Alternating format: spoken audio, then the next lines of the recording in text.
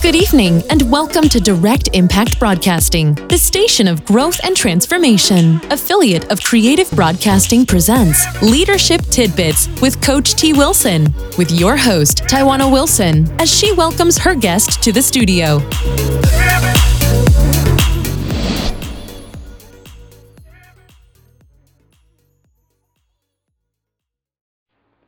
Welcome to Leadership Tidbits with Coach T. Wilson. I am your host, Tawana Wilson. A little bit about myself.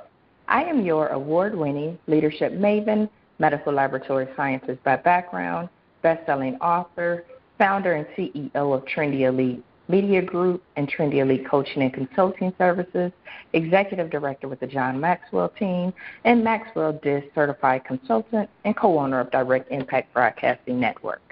Before we bring on my special guest, I want to share a few announcements. I am booking guests for this podcast through the remainder of 2020.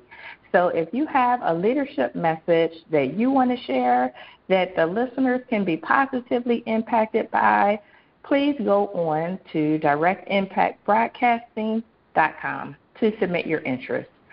We also have a new podcast on the network called SOS for Leaders, offering you practical strategies that you can use in both your personal and professional life, all within 20 minutes or less.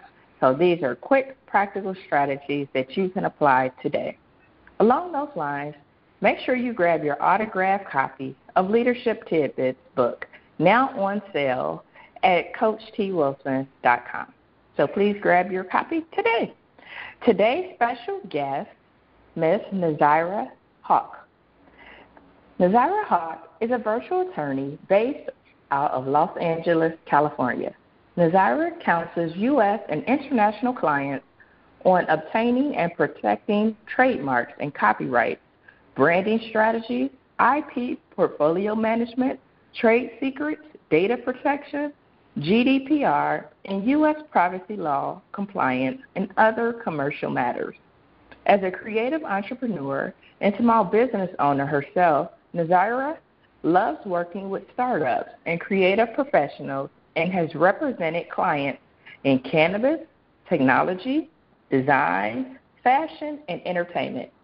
One of the first attorneys to successfully obtain federal trademark protection in the cannabis industry, Nazira was named in the Daily Journal's Top Women Attorneys for 2017. In 2015, she has been recognized as a Super Lawyers Rising Star in Southern California for intellectual property, an award made to only 2.5% of attorneys in the region. She is often featured in legal and business outlets as an expert in intellectual property. Her latest interview on intellectual property rights for cannabis brands was published on Yahoo Finance. She also recently served on the board of directors of the South Asian Bar Association of Southern California. Nazira holds the honor of being both a California attorney and a barrister in England and Wales, having been called to the bar at Lincoln's Inn in London. She attended the University of Southern California's Gould School of Law, where she was awarded the Dean's Merit Scholarship. In the UK, she received law degrees from BPP Law School in Leeds and Northumbria University, graduating with honors in Newcastle. During her spare time, Nazira loves hanging out with her husband and their pet cat, Kiba, while entertaining friends and family. As a virtual attorney, she loves traveling to new countries and exploring new destinations while working for the protection and growth of her clients' businesses. Being virtual helps Nazira save on traditional costs of running a law firm and allows her to pass on those savings to her clients while providing top quality service. Good evening. Nazira, how are you? I'm doing great. I'm so happy to be here. How are you doing? I am doing well. I am so excited to have you on and learn more about you and your business and how you've been able to utilize your leadership and what you're doing with your clients. Absolutely. I can't wait to dive in. Well, let's jump right in and tell the listeners a little bit about you and your leadership journey. Sure. So, as introduced, I'm Nazaira. I'm an attorney, and I specialize in intellectual property and internet law and business law. But when I started off as a lawyer, I was working in law firms in downtown Los Angeles, and I got to work on some really, really fun projects. I was working in the cannabis industry for some time, but on the brand side to protect their brands.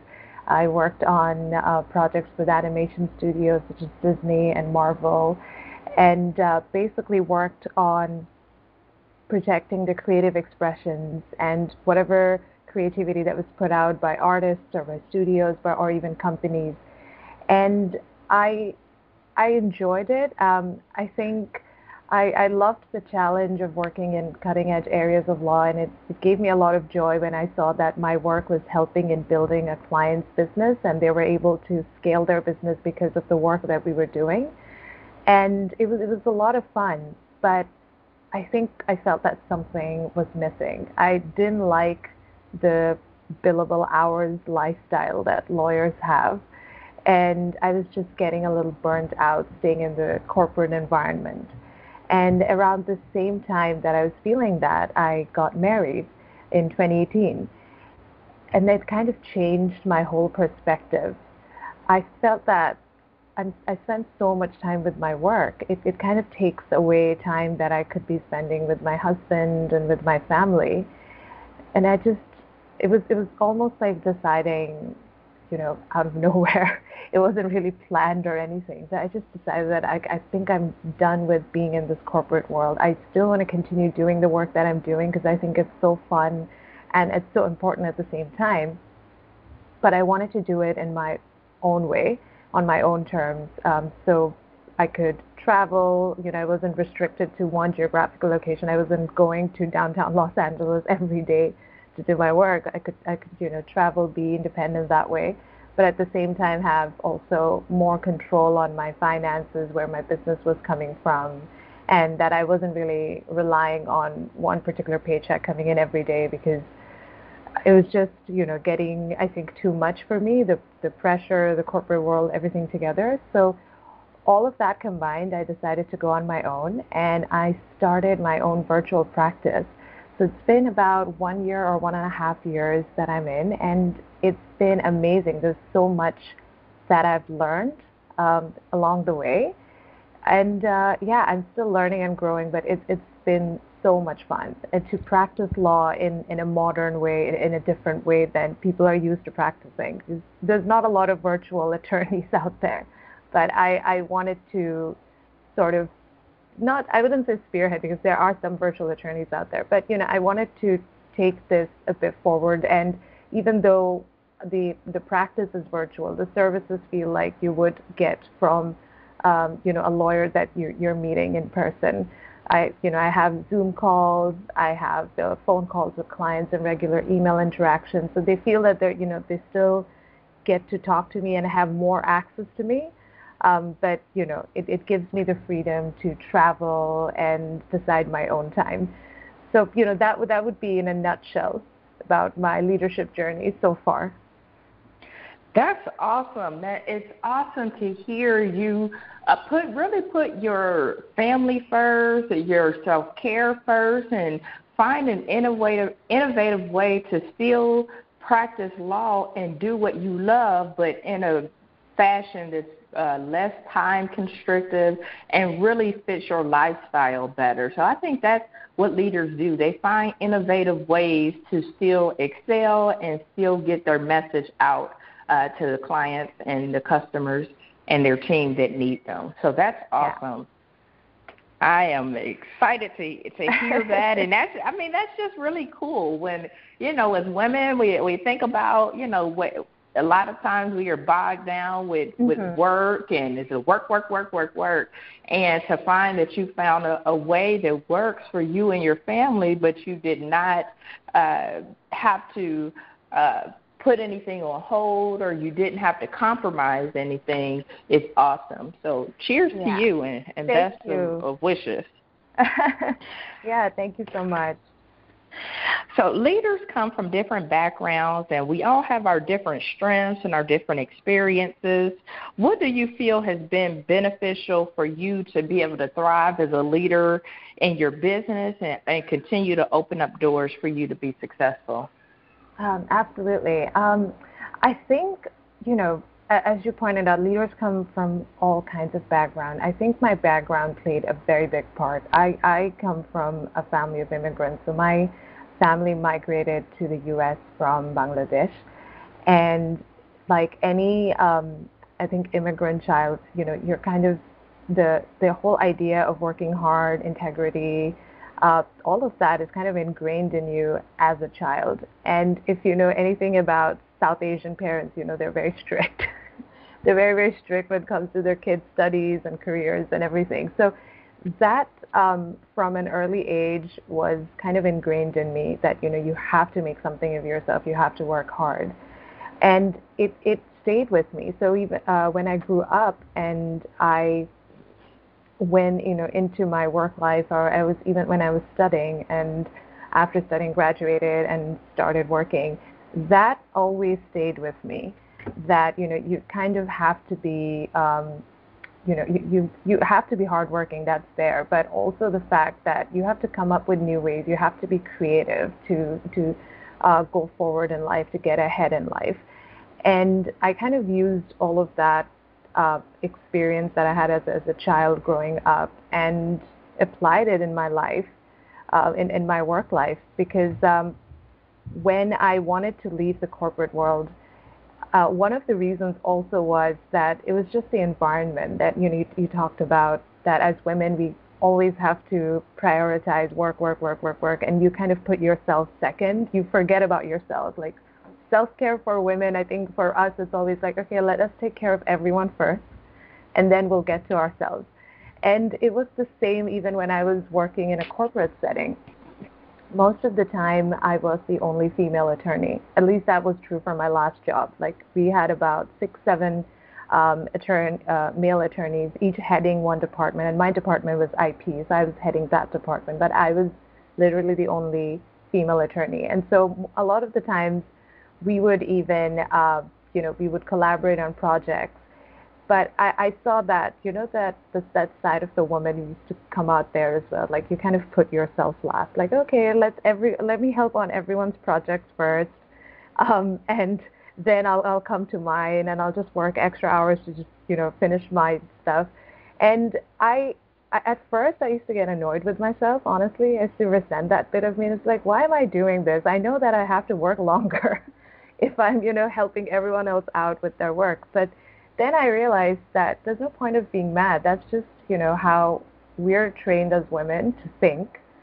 And, coming from that immigrant background, I always wanted to put my best foot forward and try to, prove myself and, that I am good.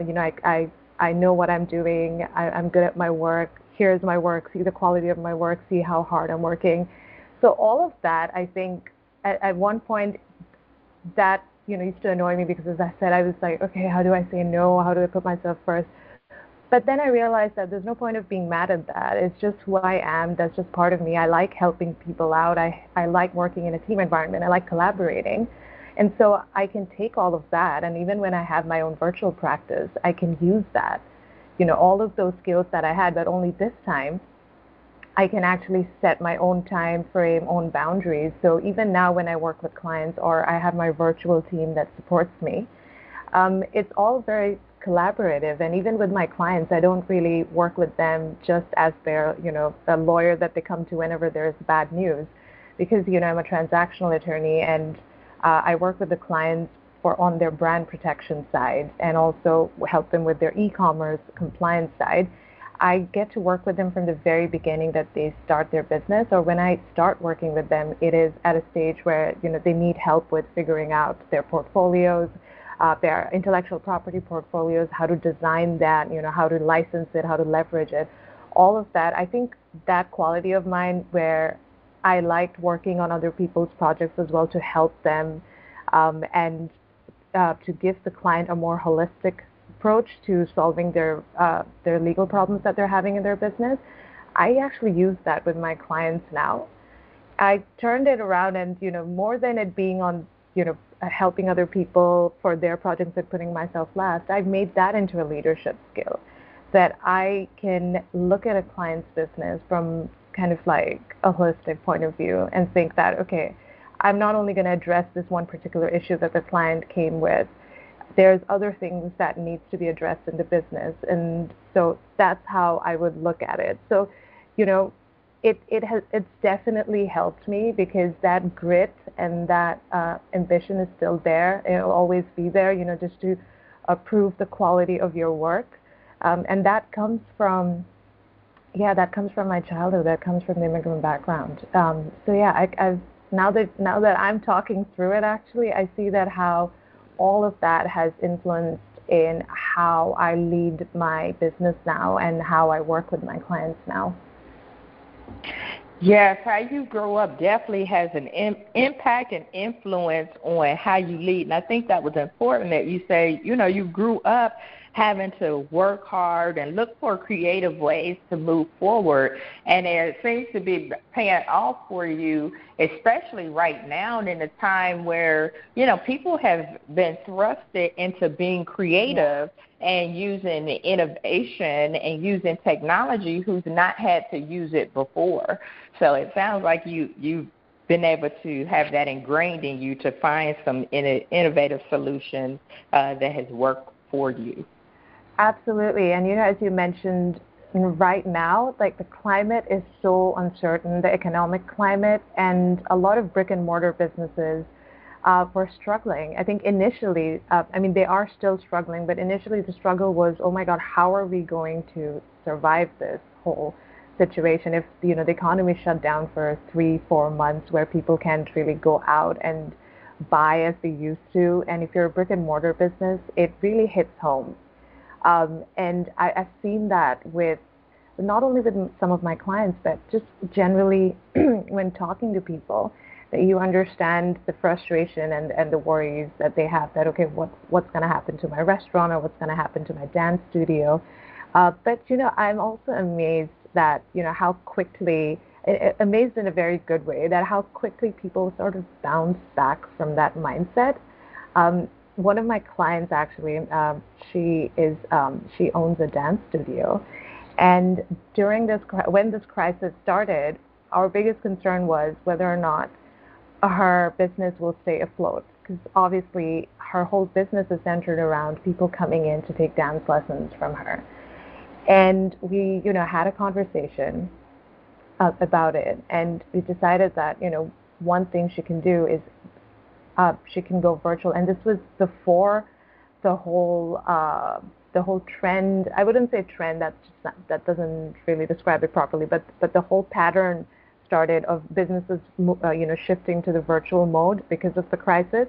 We somehow were able to predict it, a little in advance because of things that were going around the world. We knew that this was going to hit the U.S., more or less at some time. And we needed to be prepared for that. And one of the suggestions that I had and the ideas that we came up with, what if you switch to providing online classes? Do it through Zoom, do it through Skype, start small, and then, you can build it into a membership site maybe. But just start small and start talking about these options with your client customers so you're able to pivot.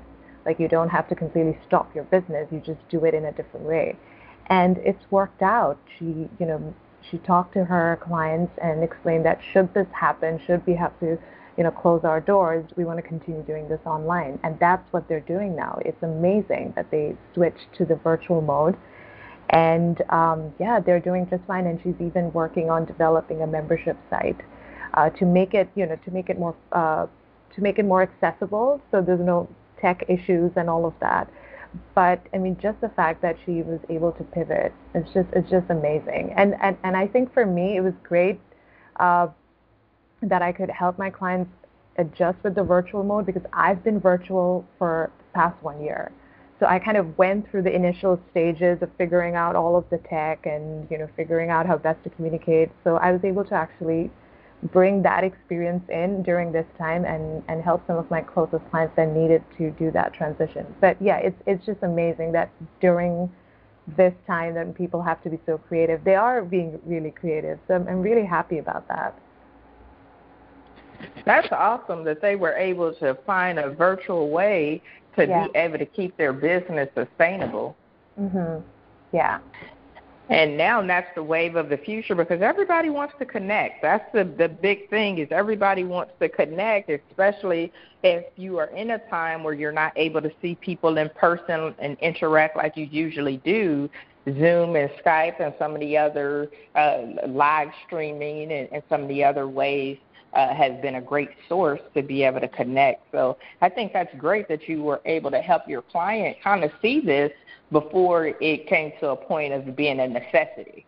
Yeah, absolutely. And we, were ready. We prepared all the e-commerce compliance documents that needs to go with it because that is also something that doesn't, people don't really think about it when they're in a creative flow or when they're in a crisis. The last thing you want to think about is legal compliance documents.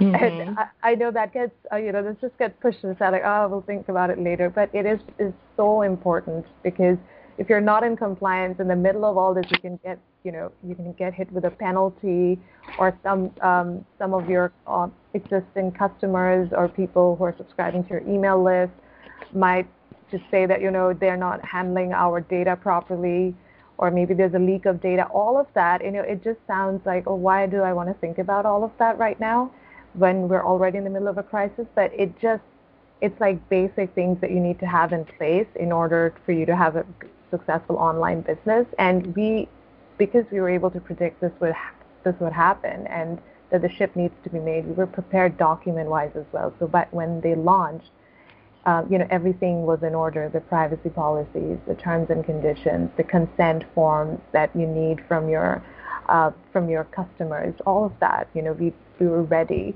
So I think, that's also really awesome when you kind of look at the business from sort of like a bird's eye view and realize that, okay, if we're going to make a shift to going online, if we're going to make a shift to going virtual, we need to have all the compliance documents ready so that when we're going virtual, we're good to go.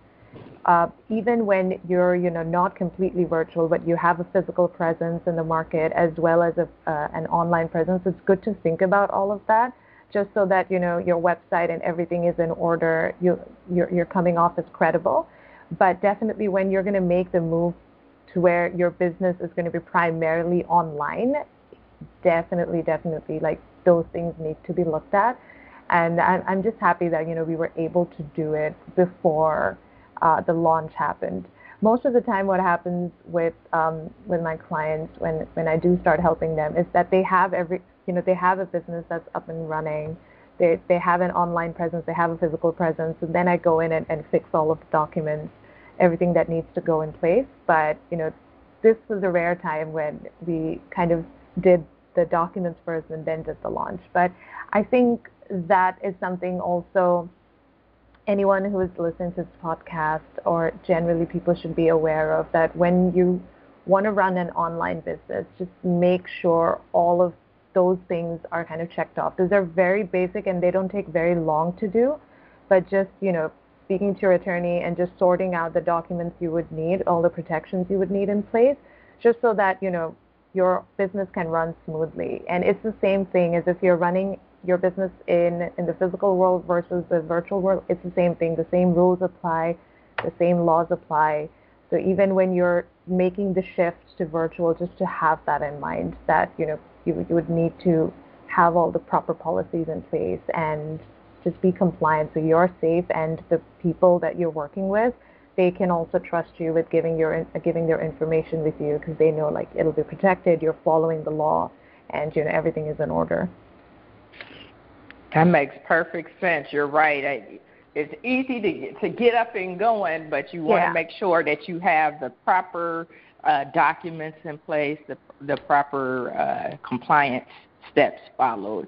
As an attorney, I'm sure that you've had to learn to ask great questions over your career. What do you feel has been the best questions that you've asked that you feel like, wow, because I've asked that question, I'm able to think about X, or I'm able to move my business in X way?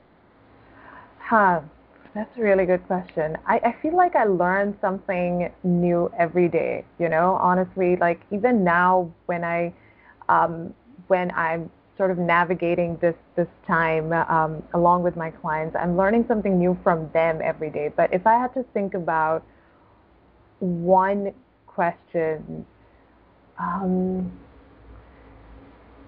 my God, it's hard to pick one, but I'll pick one. It had to do with, and it has nothing to do with law actually. It has something to do with business and marketing, but that kind of like that was so crucial for me, and it has to do with email marketing. I was talking to one of my clients about, and this knowledge came from my client. I wasn't really big on social media myself. I just recently launched my business Instagram page, but I was getting mostly clients through referrals, and I didn't really think about email marketing or anything like that. But I was talking to my client about it, and she basically needed subscription forms and consent forms properly done, so she could accept email addresses, so people could subscribe to her email list. And we were basically working on the legal disclaimer language and the forms. And I asked her, she was so, particular about what kind of language she wants. So I was very curious. It was very interesting to me. And so I asked her, I was like, wow, you're really, really serious about this email marketing campaign, and you're putting in so much effort. Like no one really worries about the legal disclaimer language if it sounds nice or friendly, but she even took the time to do that. Like she's like, no, I want to see the disclaimer language and I want to edit it so it sounds friendly. It doesn't sound that, that serious, because I want my customers to understand that, yeah, we're protecting their data. There's, and we're following GDPR, we're following CCPA, all of the laws. But I also want them to feel like it's okay. This is not such a big deal. Like it's nothing serious. So she took all of that time with the language for the legal disclaimers. And I asked her, I said, why is that? And she said, well, email marketing is huge. Not a lot of people talk about it. A lot of people don't understand it. People put too much focus on their social media. But tomorrow Facebook, Instagram, or LinkedIn, what if they shut down and there goes all your following? But if you have people's email addresses, you can always reach out to them and you can do your marketing through them. You have a direct connection with them. You just, arrive in their inbox. And I was like, okay, wow, that's actually amazing. Yeah, that's so true. And she said, yeah, so your email list is yours to keep forever. And then she said, the reason why I'm also very particular about the copy of the legal disclaimer. I know people don't really pay attention to that, but I think that's also part of my brand. Even though this is the legal part, this is still part of my brand. So whatever copy we're putting out there, it needs to sound like I'm saying it. Not anyone else. It cannot sound too stuffy, too lawyery. It has to have my brand voice in it. And I was completely blown away. It's like, oh my God, this is so great. Like, this is such great piece of information and guidance. I never thought of it that way. That, yeah, even when you're writing legal documents, and that actually even helped me prepare legal documents for her, because I knew, like, okay, this was her brand voice, but also for other clients. Now that's something I actually ask my clients, and they're very, very surprised. Like, okay, I asked them, like, we're preparing this privacy policy for your website. It's not going to be, a secret contract that only you see and another person sees that you're signing. This privacy policy is going to be up there on your website for the whole world to see, or terms and conditions on your website for the whole world to see. And I asked them, it's like, what is your brand voice? What do you want it to sound like? And even though this can look to you as the most mundane thing, even something as, stuffy or as mundane as a privacy policy, as you might think, that can, have its own like a fun approach to it. We can give it a fun approach. We can add some jokes or something in it if, you want that. But it basically has to represent your brand. And it's helped me because whenever I talk about it, with my clients, they really appreciate that extra effort. And they're like, not a lot of lawyers will ask us what our brand voice is for like privacy policies. But the fact that you are, let's work on it. Let's make this privacy policy sound fun. So when people come to our website and they see that, or even the little cookie banner that pops up, we do the text for that and the legal disclaimers and the cookie banners. And, my clients are like, let's make that fun as well. So, that was a great piece of advice and information that I got. And just because I asked the question, why are you so invested in making this little legal disclaimer language sound a particular way? So I would say that was an amazing piece of advice I got, an amazing piece of information.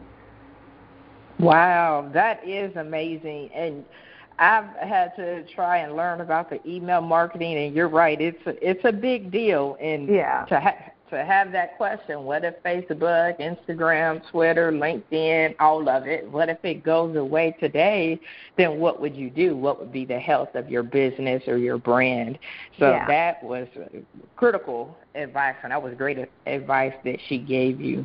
Yeah. And I know you talked a lot about having those disclaimers, the privacy policy, the terms and conditions, and you work with your clients on those. Do you yourself have like some kind of generic toolkit that people could get from you who are doing the online business, or any references on where they could find that in case if they are not operating in compliance with those things? Oh, absolutely.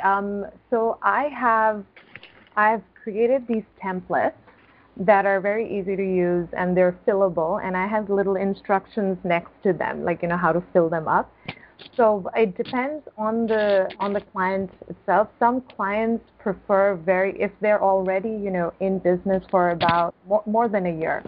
Usually I've seen clients who are in business for about 2 years. They're making a certain amount of revenue. They want their privacy policies and everything to be customized. So I would prepare it from scratch for them, with the brand voice and all of that. But there are some clients, who are starting out, or, who probably have not hit that revenue goal yet, and they don't need anything that detailed, that particular. They can use those templates that I've created, and I actually offer them as a package. So we would do the general privacy policy, and there's privacy laws that came out in California earlier this year on January 1st, 2020. It's called the CCPA, and it's the first privacy law of its kind in the U.S. And I think more states will follow. But for now, in America, it's basically you're doing business with California residents, you have to comply with the CCPA. So the general privacy policy, along with the CCPA, along with the cookie policy, all of that I basically offer in a bundle. So right now I don't have it up on my website because we're still working on the tech aspect of it.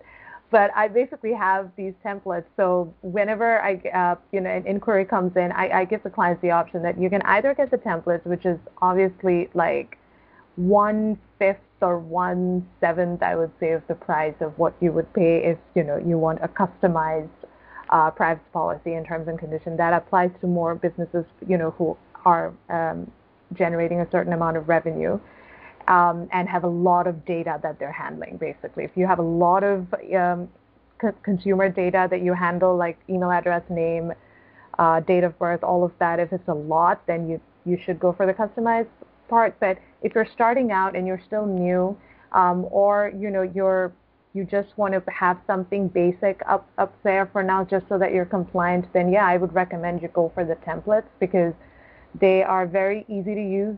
The languages are super simple, and I've gotten like really good feedback from it. So the clients that have used it, then I asked them, like, do you have any feedback? How can we improve? They actually said that, no, it's perfect the way it is because it's very, very easy to use. So that I would say, if anyone's interested, like those templates would be great. I would advise that, it doesn't have to be that you get all the templates from one place. If you want, like, you can speak to a lawyer that you like and have them prepare some templates for you, and you can even, like, if you don't like it, you can even have it prepared by another lawyer. But the main thing is, the important thing to remember is don't download forms from the internet if you don't know the source of it. And by that I mean that you should have your templates or your contracts. These are all contracts essentially. Even though they're up on your website, they are a contract between you and people who are visiting your website, and are a contract between you and people who are giving you their personal information.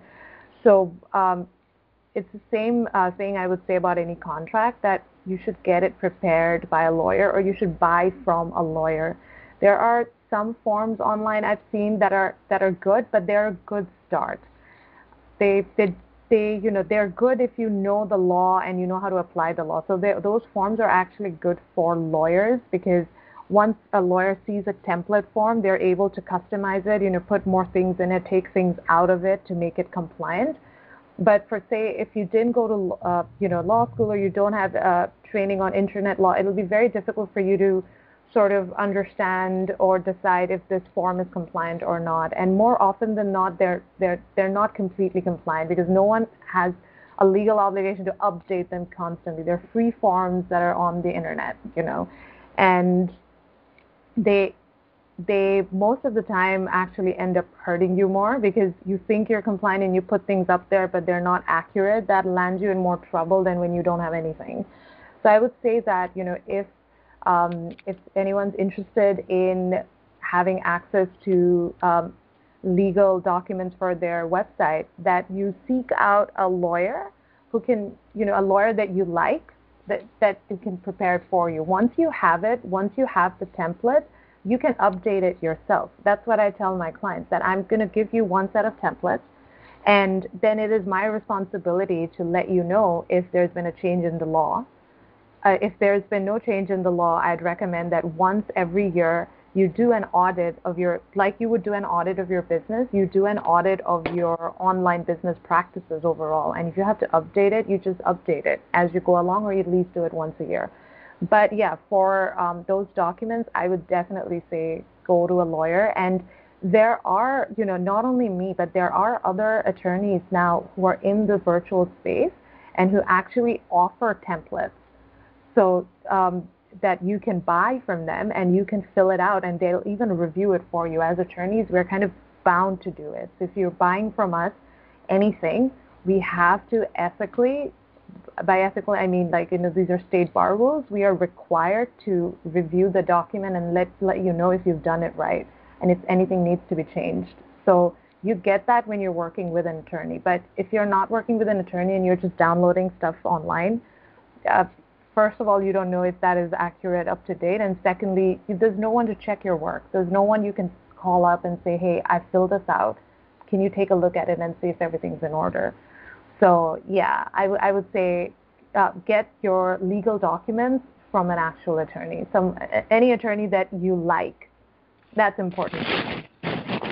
That makes great sense. You definitely want to, if you're going to have an online business or business in the virtual space, you definitely want to make sure that you have credible documents, because everything on the internet is not real news, as they say. Exactly. Yeah, exactly. It's not real. It can't be trusted, unfortunately.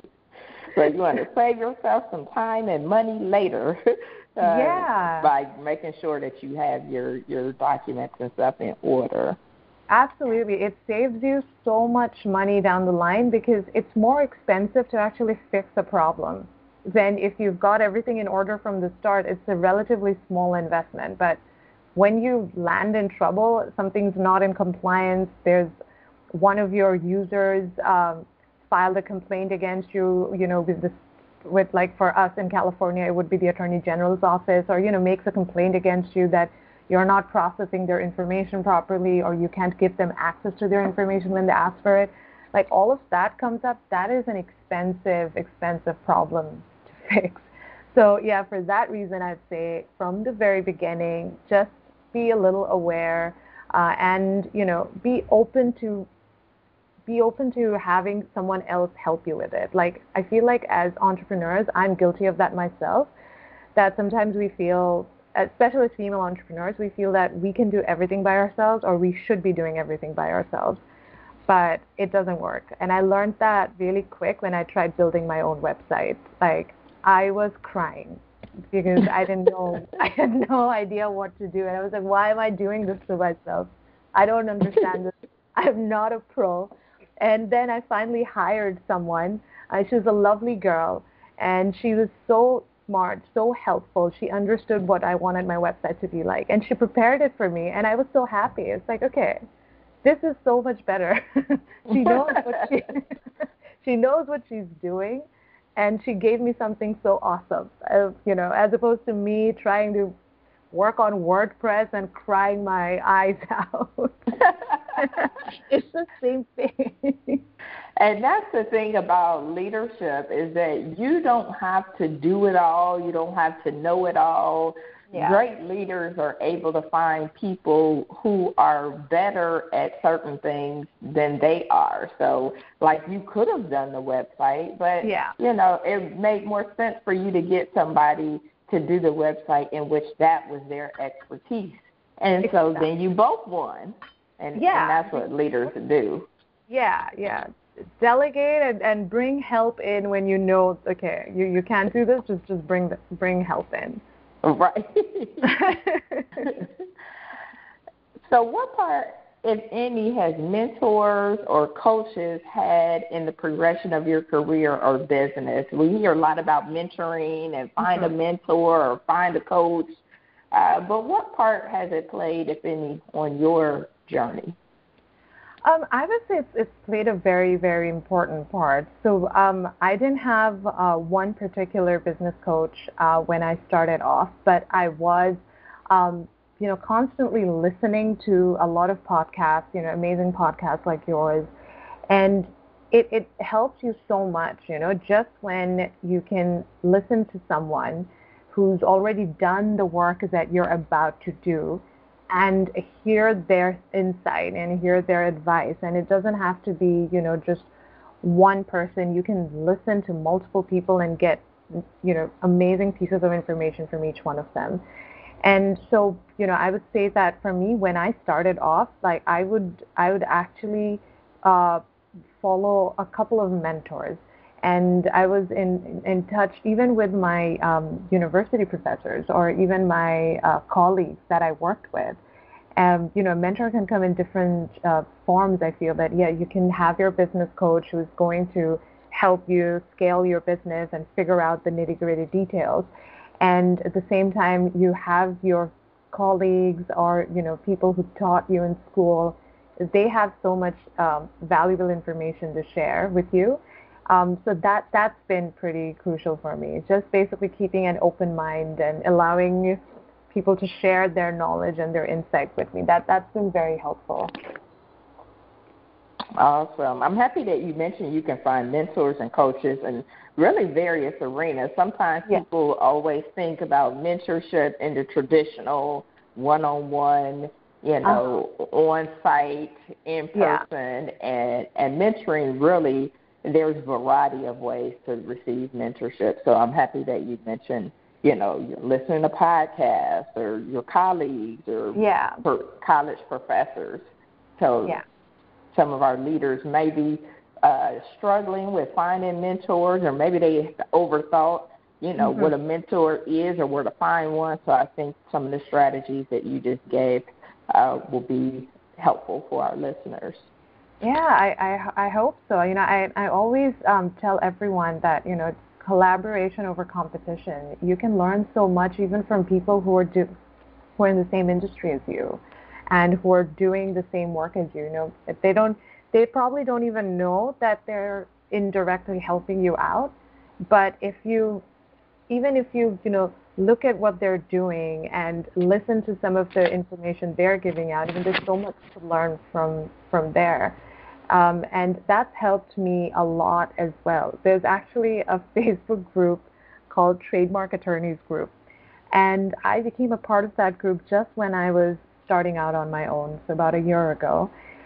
And the information that they shared, I'm a trademark attorney, and they're all trademark attorneys in that Facebook group. So if you think about it, we should be each other's biggest competition. But that group has been such a great source of information and support for me.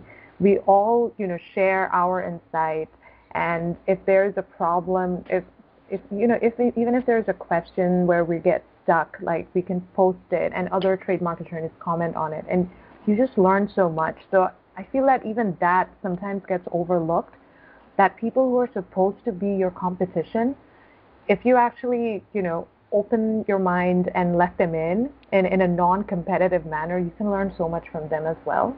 And, I feel that there's enough for everyone in the economy. So if you collaborate with people you're supposed to compete with, it just helps you grow faster and you learn so much. Absolutely, because at the end of the day, people buy you. They buy that relationship. So there's plenty of opportunity to go around, and I absolutely agree with that, collaboration over competition. Yeah. I often get asked a question from some of the emerging leaders or some of our young people, where do I find leadership experience, or how do I build my leadership toolbox so that when opportunities come up, or I'm applying for college and I want to be able to say that I have leadership experience, where would you tell somebody that they could seek some leadership experience or get leadership experience that they may not even be thinking about? Absolutely. This is such a great question, and it's actually something that I'm very, very passionate about, especially when it comes to young girls. I think leadership is something that's not taught to us in school, which it should be. I think so now. I think there should be like a leadership course, at least in high school or in college. But it's not something that's taught to you. You kind of learn other core subjects such as math, science, history, and then you go off into the world. And leadership experience is so necessary, and even from a young age, I think it's so important. And for young people, your leadership experience can start from, I think it can be something as simple as organizing something in school. Okay, if you're like the class president, or if you're the student union president, or you're the president of the drama club, something like that, even when you're that young, that builds leadership skills, because you have to learn how to manage and run a club. You have to be popular. You have to be well liked, so people vote, elect you to be their leader. And I think it sort of drills into you little pieces of qualities of leadership from an early age. And when when you're done with school and you're going off to college, internships are a great way of learning leadership skills. And I know it sounds crazy. As an intern, you go and you're simply following orders. But as an intern, you get an insight into someone else's professional world. So you can pick different kinds of internships. So if you have, say you want to be a marketing major when you go to university, that's something you were thinking about. You could intern at a PR company, and there are different kinds of PR companies, or you can intern at a social media management company, or you can work with a freelance graphic artist to understand branding and how to do how to do graphics. And it all sort of helps you develop those skills from different areas of different kinds of professions. It helps you build those skills. So I think internships are a great way. And you can also get involved with your local Chamber of Commerce. They have they have really good programs. I know the Los Angeles City Chamber of Commerce has really good programs for young people to get involved in and pick up leadership skills. But yeah, those I think are opportunities that are available to young people from the very start, and it's something that we don't really give that much importance to because we think, oh, it's just it's just unpaid internships or it's just school clubs. How important can that be? But they're so important. I learned so much when I was just in, like, I was the president of the debate club in school.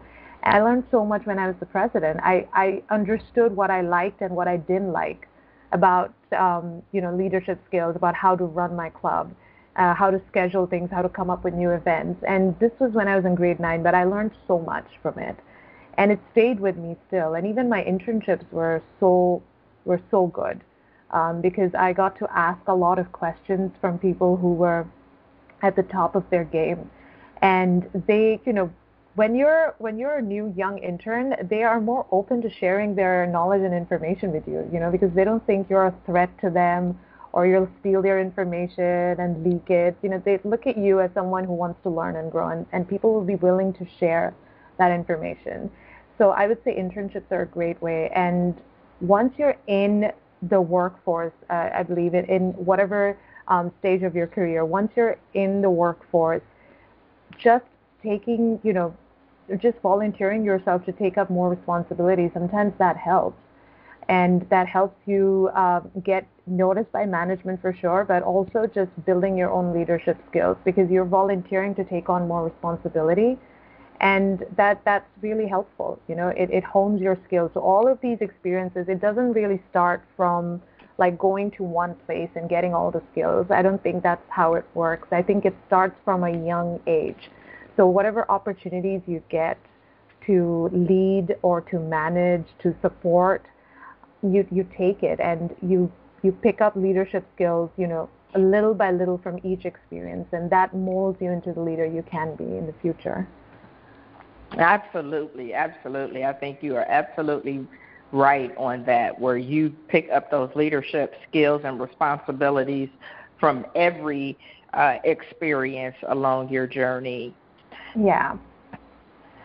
And I can't let you get out of here without asking a question about trademark, because that's kind of a big thing that we see, especially on TV and on social media. Absolutely. So if somebody is determining or thinking about whether to trademark or not trademark, and I know it's a huge discussion within itself, what tips would you give somebody who's thinking about, I have this slogan or I have this whatever? Should I trademark or should I not trademark? Okay, that's a great question. I'm so happy you asked this question because trademarks are my jam. I love trademarks, not because of the just because of the registration and the benefits it gives you, but also I think the confidence and power it gives you as a business owner. So a trademark, as many of you may know, is basically a source identifier. That's what we look at a trademark for. It lets you identify the source of the goods or services. So it can be your brand name, logo, a slogan, color, sound, any of that basically helps you set yourself apart from the rest of the market. That's a trademark. So think of it as your brand identity elements.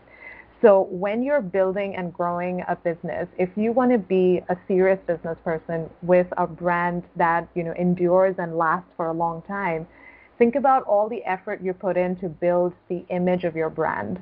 A lot goes into it, right? Your brand colors, your brand identity, your brand voice, so much effort goes into that. Now think about it, if someone comes along the way after 1 year or 2 years of you being in business, you've built your brand and says that, I'm sorry, you can't use that name. Or I'm sorry, you can't use that logo because I have something that's very similar to that and I have a registration, so you can't use it. You need to change it, otherwise you're committing trademark infringement. And you're faced with this dilemma that you either face trademark infringement and rack up millions of dollars in lawsuits, or you basically give up this brand that you've developed for this whole time. And that happens so much. That happens so often, and it happens mostly to new entrepreneurs, who are just starting their business. And it shouldn't happen. And that's why you need to have a trademark in place. So when you are starting your business, or you're in business and you haven't done a trademark yet, that's okay. But it's best to get it done as soon as possible when you come up with a name for your brand. So it can be, say, for example, you have a podcast with the name of your podcast. If someone has a clothing company, it's the name of the clothing company, like Forever 21 or Express or Next. But whatever it is, it's the name of your brand. Once you've come up with it, do a clearance check. That's step one. Speak to an attorney, do a clearance check to see if the name is even available in the first place. A lot of the times, these names won't come up on a Google search itself to see if it's available, so that doesn't help. But just a tip for the listeners, you can go to uspto.gov and go to the trademark section, and you can run a basic search. It's a super basic search. You just enter the name that you're thinking of and see if it returns a direct result. If there is no direct hit, there can still be other trademarks that are registered that are similar to yours, but at least you'll know if there's one that is exactly the same name as yours. If there is something that is exactly the same name as yours, don't use that trademark because someone else owns it and they're going to stop you from using it. So I would say that would be my first tip, is that you do a clearance check to see if the name, the logo, the color, whatever it is that you want your brand identity to be, if that's available. Second step is, if it is available, think about trademark registration. Think about filing that as a trademark. Once you file it as a trademark, a lengthy process starts with the USPTO. It's kind of adversarial in nature, so you have to submit legal arguments to prove that you should own the trademark if there is any problem. Sometimes, and this is very rare, an application goes in smoothly. There's no office actions, no investigation from the USPTO. It just goes in smoothly. But most of the time, there's some kind of inquiries from the USPTO because they want to know if you're using this lawfully in commerce, the name, if you actually, if you will be able to use it in the future, and if someone else has similar name registered, all of that goes in. Once that process is done and you have the trademark registration, that is yours to keep. Like, that is your name, that is your brand, you own it. And it is amazing because not only does it show that you have the right to use this name for your brand, but it also serves as notice to other people that they can't use that name or use that logo for similar goods and services. So it stops them from using your name. And it helps you fight off infringement, which is so huge. If someone, say for example, take your podcast for example, that if someone is trying to come out with a podcast and wants to use a name that is similar to yours to make people think that you are associated with this new person because your podcast is doing so well, she kind of wants to use the goodwill and the reputation to advance her own podcast, you can actually stop her from doing that. And that happens once you have a trademark registration. You can get into a licensing agreement. You can just tell the person that you don't have to use my name without my permission, and I'm not getting any revenue, any royalty for it. I can actually license my trademark to you, so you can use the license, and I get royalty payments for you using it. That's how franchises are created. That's how most chains are created. Chain stores, chain restaurants, that's how it starts. So having a trademark allows you to do that. It allows you to change a bad situation, which is an infringement, into a profitable situation. You can actually have a conversation with the infringer. You can sue them if you want. You can make them completely stop using your trademark, or you can get into licensing agreements with them, or you can sell your trademark for a price. And like any other assets in your business, a trademark or a copyright, all of these intellectual property registrations, these are all assets that you can buy, sell, license, lease. So it's like any other business asset you would have, but it is so important to have this in place because it either makes or breaks your brand and your business essentially. So yeah, I would say it's very important to get a trademark registration. If you have a serious business, if you want to build a brand that is famous, that is durable, that is respectable, all of that, you want to build a brand like that, you need that trademark registration in place. Wow, that was awesome information. That's great information for if you are out here starting a business or you have a brand and wanting your brand to be profitable, this is a way to be taken serious in getting your business trademarked in that the name or the logo or the slogan. Yeah. So that is awesome information.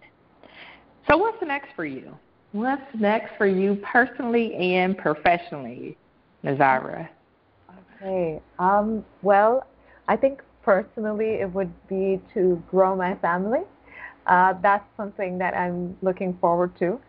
Hopefully soon. I don't know when, but hopefully soon. Just got married in 2018, so still enjoying the married life. But eventually we would like to grow our family. So that would be on the personal front. And on the professional front, I'm actually working on a digital product right now that will help educate business owners about business law, essentially. It's something that I'm super passionate about because I think it's so important for business owners to know this side of running a business, that you need to know what laws you have to comply with and how to make the best of it, how to make it profitable.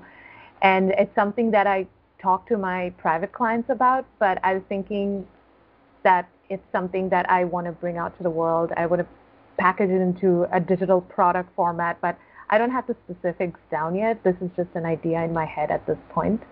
But I would say that is my next step professionally. Awesome. And how can our listeners stay connected with you and follow you on your leadership journey? Absolutely. So my Instagram and Facebook, all of it is at IP Law Boutique. So it's at IPLAWBOUTIQUE. Or you can also search for Nazira Trademark Attorney and I'm going to pop up. So that's my Instagram and Facebook. On LinkedIn, I'm Nazira Haq. And you can also find my website at www.nhlegal.net. Awesome.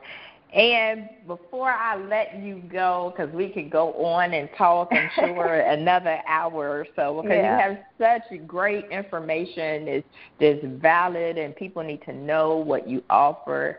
Thank you. That is very. I took a lot of notes myself and want to make sure that I have my stuff in order as well. So I love doing these podcasts and interviewing leaders like yourself because I learn so much as well. Oh, that's so awesome. I'm so happy to hear that. So what is that one tidbit you would like to leave the listeners with that they could use in either their personal or professional life that they can start using right away?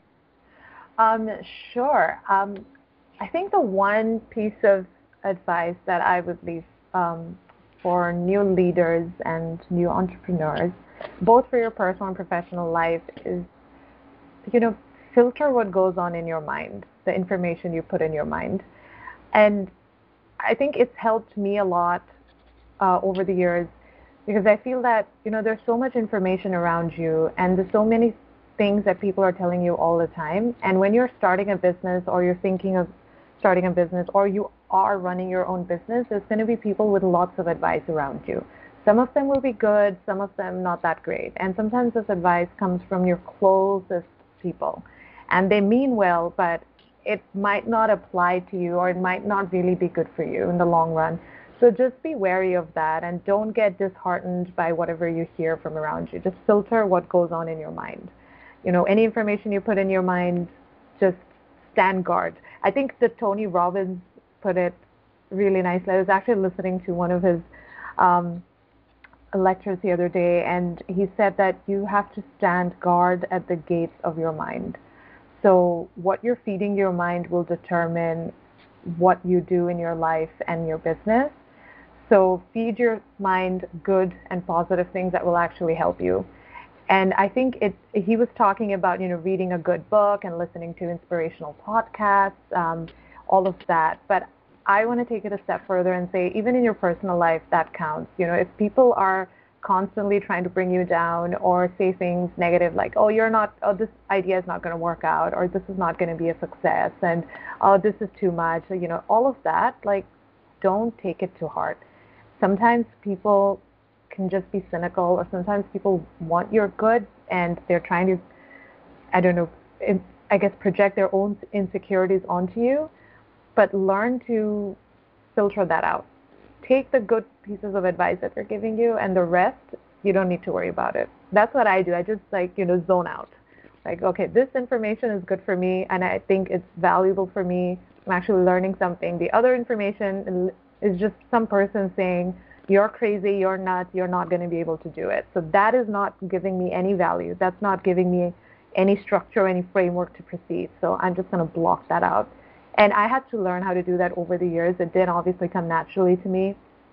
Like, I'm sure it doesn't come naturally to anyone. We're so affected by what people tell us, by the information we get every day. It's hard, and it kind of brings you down. It kind of ruins your creativity, and it ruins your flow. So that's the advice I would give. Just be very mindful of what information you're feeding your mind, and be kind to your mind. Be nice to your mind like you would be nice to your friend. It's the same thing. Excellent advice. It is. Thank you so much, Nazira, for taking the time out of your busy schedule to give me the opportunity to interview you. It was definitely an honor and a pleasure to have you on as my guest. So many blessings to you and much success to you and your business and your family and all those connected with you. Thank you so much. It was such a pleasure to be on your show. I had such an awesome time talking to you, and I want to wish you and your listeners all the very best and sending lots of love. Thank you. I definitely receive it, and I know that they will as well. Thanks. So thank you, listener audience, for tuning in to tonight's show with my special guest, Nazira Hawk, where she shared with us that what you grow up with usually sticks with you, especially when it comes to working hard and having that creative insight to move forward. Be able to look at things holistically, have grit and ambition, have systems in place before you even need them so that you're able to deal with a changing time. When you make an online business, make sure you have all the proper compliance in place. Make sure you have all of those documents in place. You can find mentors and coaches in various avenues and arenas, whether it's listening to podcasts or social media, your colleagues, university professors. It doesn't have to always be a traditional route. Collaboration over competition wins every time. Leadership skills can start in school with organizing events or internships, and you build leadership skills among all of the experiences that you have in your life. Get involved with local chamber of commerce, and volunteering will definitely help you with your leadership skills. And when you think about trademark, if you have a brand identity or business that you want people to take seriously, or you want to be able to monetize it or move it to the next level, think about trademarking. The trademark could be the brand name, slogan, logo, just to name a few. Again, think about it in terms of your brand identity. The 2 steps, do a clearance check to make sure that the trademark is even available. And if it is, then you can go to the next step of registration process. And last but not least, she taught us and shared with us to filter your mind with the information that you put in it. There's a lot of information out there. So make sure you stay in guard at the gate of your mind, because all information is not meant to settle in your mind, and it can get you distracted from your goals. So if you like what you heard tonight and want to listen to previous shows, subscribe at directimpactbroadcasting.com. If you are thinking about starting your own podcast, I would love to have your show on the network. Send me an email at dibroadcasting, that's DIBROADCASTING, at TrendyEliteLLC.com to learn more. Please tune in next week to hear from another amazing leader. Until then, have a good evening. Thank you, friends, for tuning in to another episode of Leadership Tidbits with Coach T. Wilson, where Taiwana speaks with leaders who share nuggets of wisdom that you can use in your personal and professional life. Follow her on Facebook, Instagram, and Twitter at Coach T. Wilson. Connect on LinkedIn or visit www.coachtwilson.com. And remember, in life, learn as much as you can, appreciate often, and lead fearlessly.